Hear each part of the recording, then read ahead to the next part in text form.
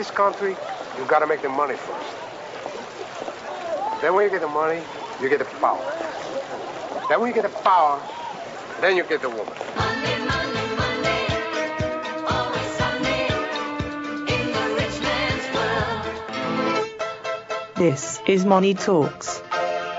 Monday, Monday, Monday, must be Monday. Guys, what do we got this week for our financial situation? You know, most of these situations actually, well, I should say some of these situations are structured to convey certain points that we want to make. And a lot of times that's what we end up doing. But in this case, we actually are seeing very much of what Alex and Terry, who are our case study folks this time, are going through, because this sort of revolves around the fact that the market is still, as of the recording date of this show, hovering around some all-time highs. And, right. You know, it makes it very challenging to determine, okay, well, if I want to put new money to work, so to speak, then how should I go about that? And that's really what Alex and Terry are faced with here in terms of putting money into the market. They want to continue investing. They certainly don't want to hang on to the cash that they have or their monthly savings amounts that they've been saving, and so really are being faced with the decision on whether or not to put that all to work up front. If they're going to wait, how spread out should they put in to the market, and over, you know, what time frame. Some folks, we do this often for our clients, especially ones that have large sums of money that maybe they've acquired through an inheritance or, you know, even rollovers a lot of times that come over and just have a substantial amount of cash. The question is always in markets like this, okay, well then how quickly do we enter in to the market? And that can vary, you know, depending on how the client feels about the market, which is one of the first things I always like to do. And in this case, if I were working with Alex and Terry, would want to kind of get their feelings about where the market stands, because it is interesting to get the client's take on this a lot of times, to say, well, some still feel it's got room to go, and that, you know, this may be based on what they're hearing on TV or otherwise, while others are very hesitant to get into the market at all. But as we talk about very often, you know, not getting into the market, you know, could cause you to miss one of those 10 best days that we always talk about. So it is a very real dilemma, I'll call it, and one in which it's not the same answer for everyone. You know, your dollar cost averaging strategy might be different than mine, and which might be different than Shauna's or Alex and Terry's. And so this is something we wanted to address right now, given where the market's at, and it's something that seems to be so common with new money that we're helping clients with at this point in time. And so I don't know that there is a right answer that would apply across the board. It's more of, how do you feel? You know, if in 12 months do you see us entering a downturn, entering a recession, or otherwise, maybe you want to spread it out a little more. Some folks want to go 18 or 24 months. With my clients, I'll typically do it over a monthly basis, you know, across the course of a year, or maybe quarterly, depending on how quickly they want to get into the market. Very rarely do I go beyond the 12 to 18 months, but it all kind of is based on how the client feels, in my opinion, because they can feel so differently from person to person. So part of Alex and Terry's situation would be dependent upon, in my opinion, how they feel about the market. And I know both of you guys are very involved in our dollar cost averaging process. I don't know what your feelings would be about someone who said, let's just say $1 million. We've had a couple of these lately with folks have $1 million in cash. They want to put it to work. Well, not only how do we do that, but how quickly do we do that? Right, the timing. Right. Yeah. And of course, we don't time the market, so it is a matter of... But there is a decision be made about timing. And as you said, Jarrett, just how quickly do you want to get into the market? And to be honest with you, I think it warrants a little more time when the market seems to be at a top. You can't tell exactly what's going to happen next, but we can see valuations relative to longer-term averages. And I've talked about this a few weeks ago with Bill.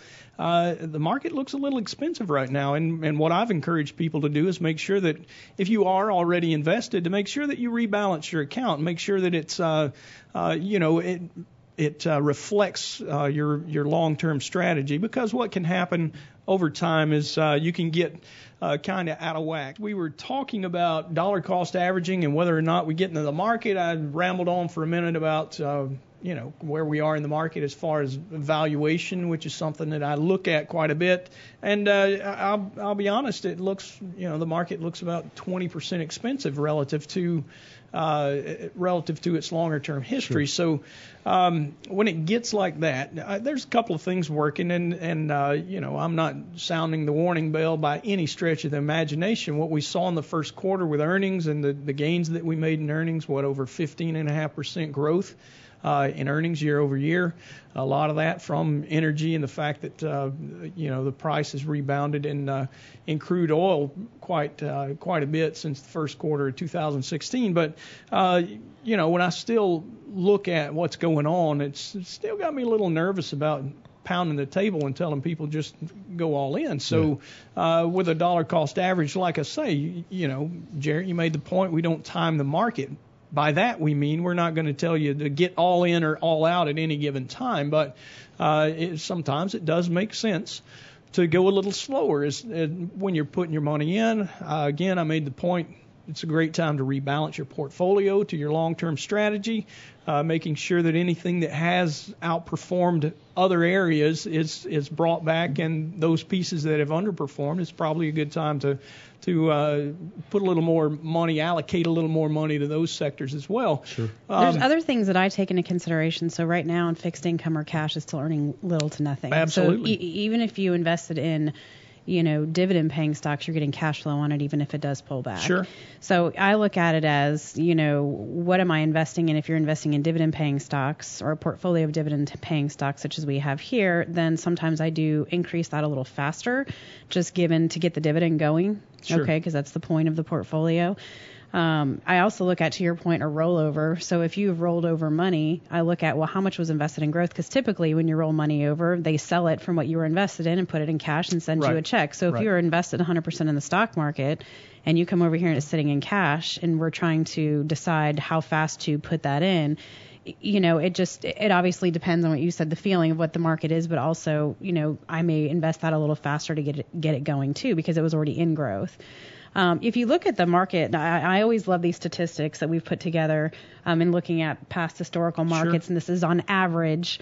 The market dips 5% 3 times a year, 10% once a year, and then 15% every 2 years. So if you look at the averages, when you're dollar cost averaging and looking at least a 12-month period, you have a potential to take advantage of some dips during the year as well. Right. So that's the thing that I always think about when I'm, looking at a lump sum. Even though the market could look a little expensive, it's still, there's no place else to invest your money to get that type of return. We look at it as a long-term investment, Absolutely. Obviously, and then you think of the averages and the dips that you've seen, and that's an argument to say we should dollar cost average, just so that you're not entering at you're not at the mercy of one trading day, and you can take advantage if there are those normal average dips that we see. Sure. Yeah. Last time we saw a decline in the market greater than 10% was it was kind of the end of December 2015 through mid-February of 2016, and then we did see a decline about 7 or 8%, something like that, before the election. Which, I've talked about before, generally indicates that you're going to see a change in the power leading up to elections. We ignored that and still said we thought that Hillary was going to win, but the media was telling us the same thing, and it seems like all the polls were giving us that same indication. Point is, it's been a while since we saw a 10% decline. When you expect them on an annual basis, we're about 18 months out from our previous. So, they don't come like clockwork. You can't really set your watch and expect that it's going to happen any given time. Usually they're news driven, and it makes it even more protracted when we do see a market that looks a little expensive. So again, that's the basis of my commentary. Sean, as you pointed out, we look at the statistics, the long run averages, and we kind of keep it in the back of our mind, but we still expect to stay invested if our long-term strategy calls for it. Your point about fixed income, when you've got inflation that's about 2.1 and you have to take some pretty significant risk in order to get over 2% You're negative returning. Mm-hmm. Yeah. If you can't beat inflation, then you're losing purchasing power, which doesn't make a whole lot of sense. The only reason that we try to sit assets into fixed income is so that we can avoid the volatility of the equities market and still save, the client's purchasing power while we're waiting on spending that has been planned out in advance. So Right, our 10-year rule. Exactly, yeah. So if once we run a financial plan, we try to identify the spending needs within the next 10 years and set aside capital in fixed income securities that have limited volatility and those that we feel absolutely secure that we won't have a bankruptcy. Now, I say absolutely secure. Obviously, there's no guarantees in the financial markets, but if you try to buy and maintain that high quality standard in fixed income, we have found that over long periods of time it generally works out. And most of the fixed income investments we've been making these days, just because the yield in that high quality space is better in them, is CDs, and we make sure that they have insurance behind them, the FDIC insurance. So, Shauna, we're going to have to make some room for this guy in the planning department. Oh, hey, look, I am a friend of planners. You can just call me the FOP. I love it. It's the same as Fraternal Order of Police. It's just a little different with me. Well, you know what? Sounds official. Yeah, So- of course.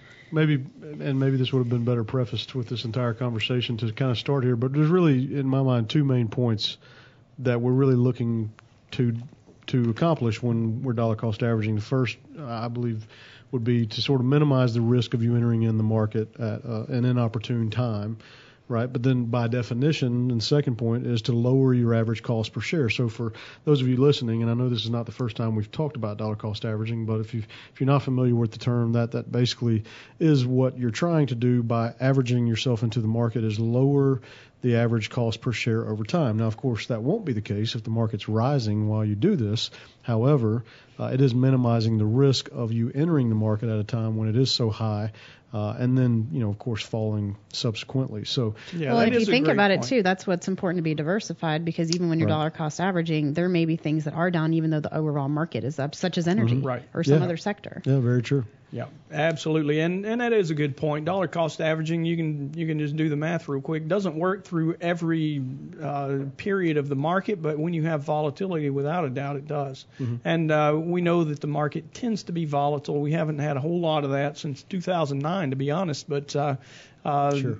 we still expect that potential for volatility is still there, so we still act in that same manner. Yeah, and when you're dollar cost averaging into that up market, is that going to hurt your performance? Probably so, because you would have missed out on some of that return that you would have otherwise gotten had you been there. But I find that so many people really don't place any value at all on that opportunity cost that they're willing to accept up front in terms of, in order to minimize the risk of me entering in the market at this time, because with it being so high, then I'm actually reducing my risk, and there's a value in that. It's hard to see that value when you look back at it and the market's gone up, and it's Right. like, okay, well, I missed out on this return. Well, yeah, but that's because you reduced the level of risk you were taking on by doing that. And so if that's valuable to you, if it's meaningful to you on the front end, then I think it's very hard to put a quantifiable value on that. But it does get overlooked because we have to have these conversations with clients when we dollar cost average, Yeah. and the market goes up, and then it's like, well, I'm trailing the market. Well, yeah, of course you are. You've had cash sitting on the sideline or in Sure. fixed income while we dollar cost average it. Jared, it's funny you bring that up, because now I'm going to invite you into the research department. These are the kind of things that we talk about when We'll you're just trade talking places. about that. Well, why don't we just work together, which is what we're supposed to be doing anyway. What? Yeah, exactly. You and I are on the same team, believe it or not. So here's the way that works, and you can actually quantify that. It's called the Sharpe ratio. It's a concept of return based on the amount of risk that you're taking. How much risk are you taking to get a similar return?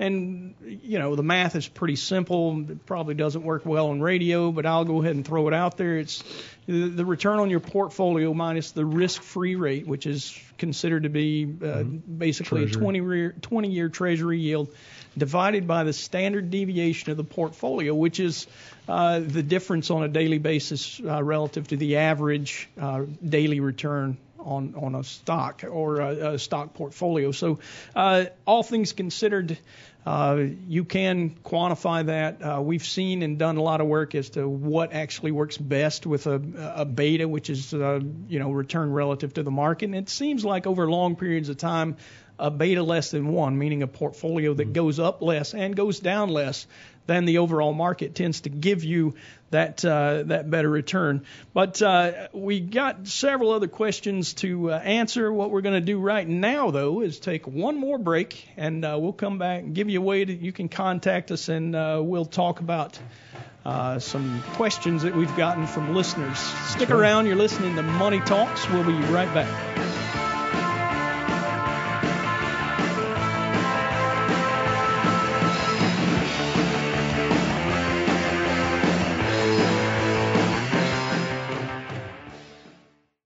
All material presented is compiled from sources believed to be reliable and current, but accuracy cannot be guaranteed. The contents are intended for general information purposes only. Information provided should not be the sole basis in making any decisions and is not intended to replace the advice of a qualified professional, such as a tax consultant, insurance advisor, or attorney. Although this material is designed to provide accurate and authoritative information with respect to the subject matter, it may not apply in all situations. This is not to be construed as an offer to buy or sell any financial instruments. It is not our intention to state, indicate, or imply in any manner that current or past results are indicative of future profitability or expectations. Portfolio holdings discussed are subject to change. There is no guarantee that in the future these securities will be held in Henssler accounts. As with all investments, there are associated inherent risks. Please obtain and review all financial material carefully before investing. Henssler is not licensed to offer or sell insurance products. This overview is not to be construed as an offer to purchase any insurance products.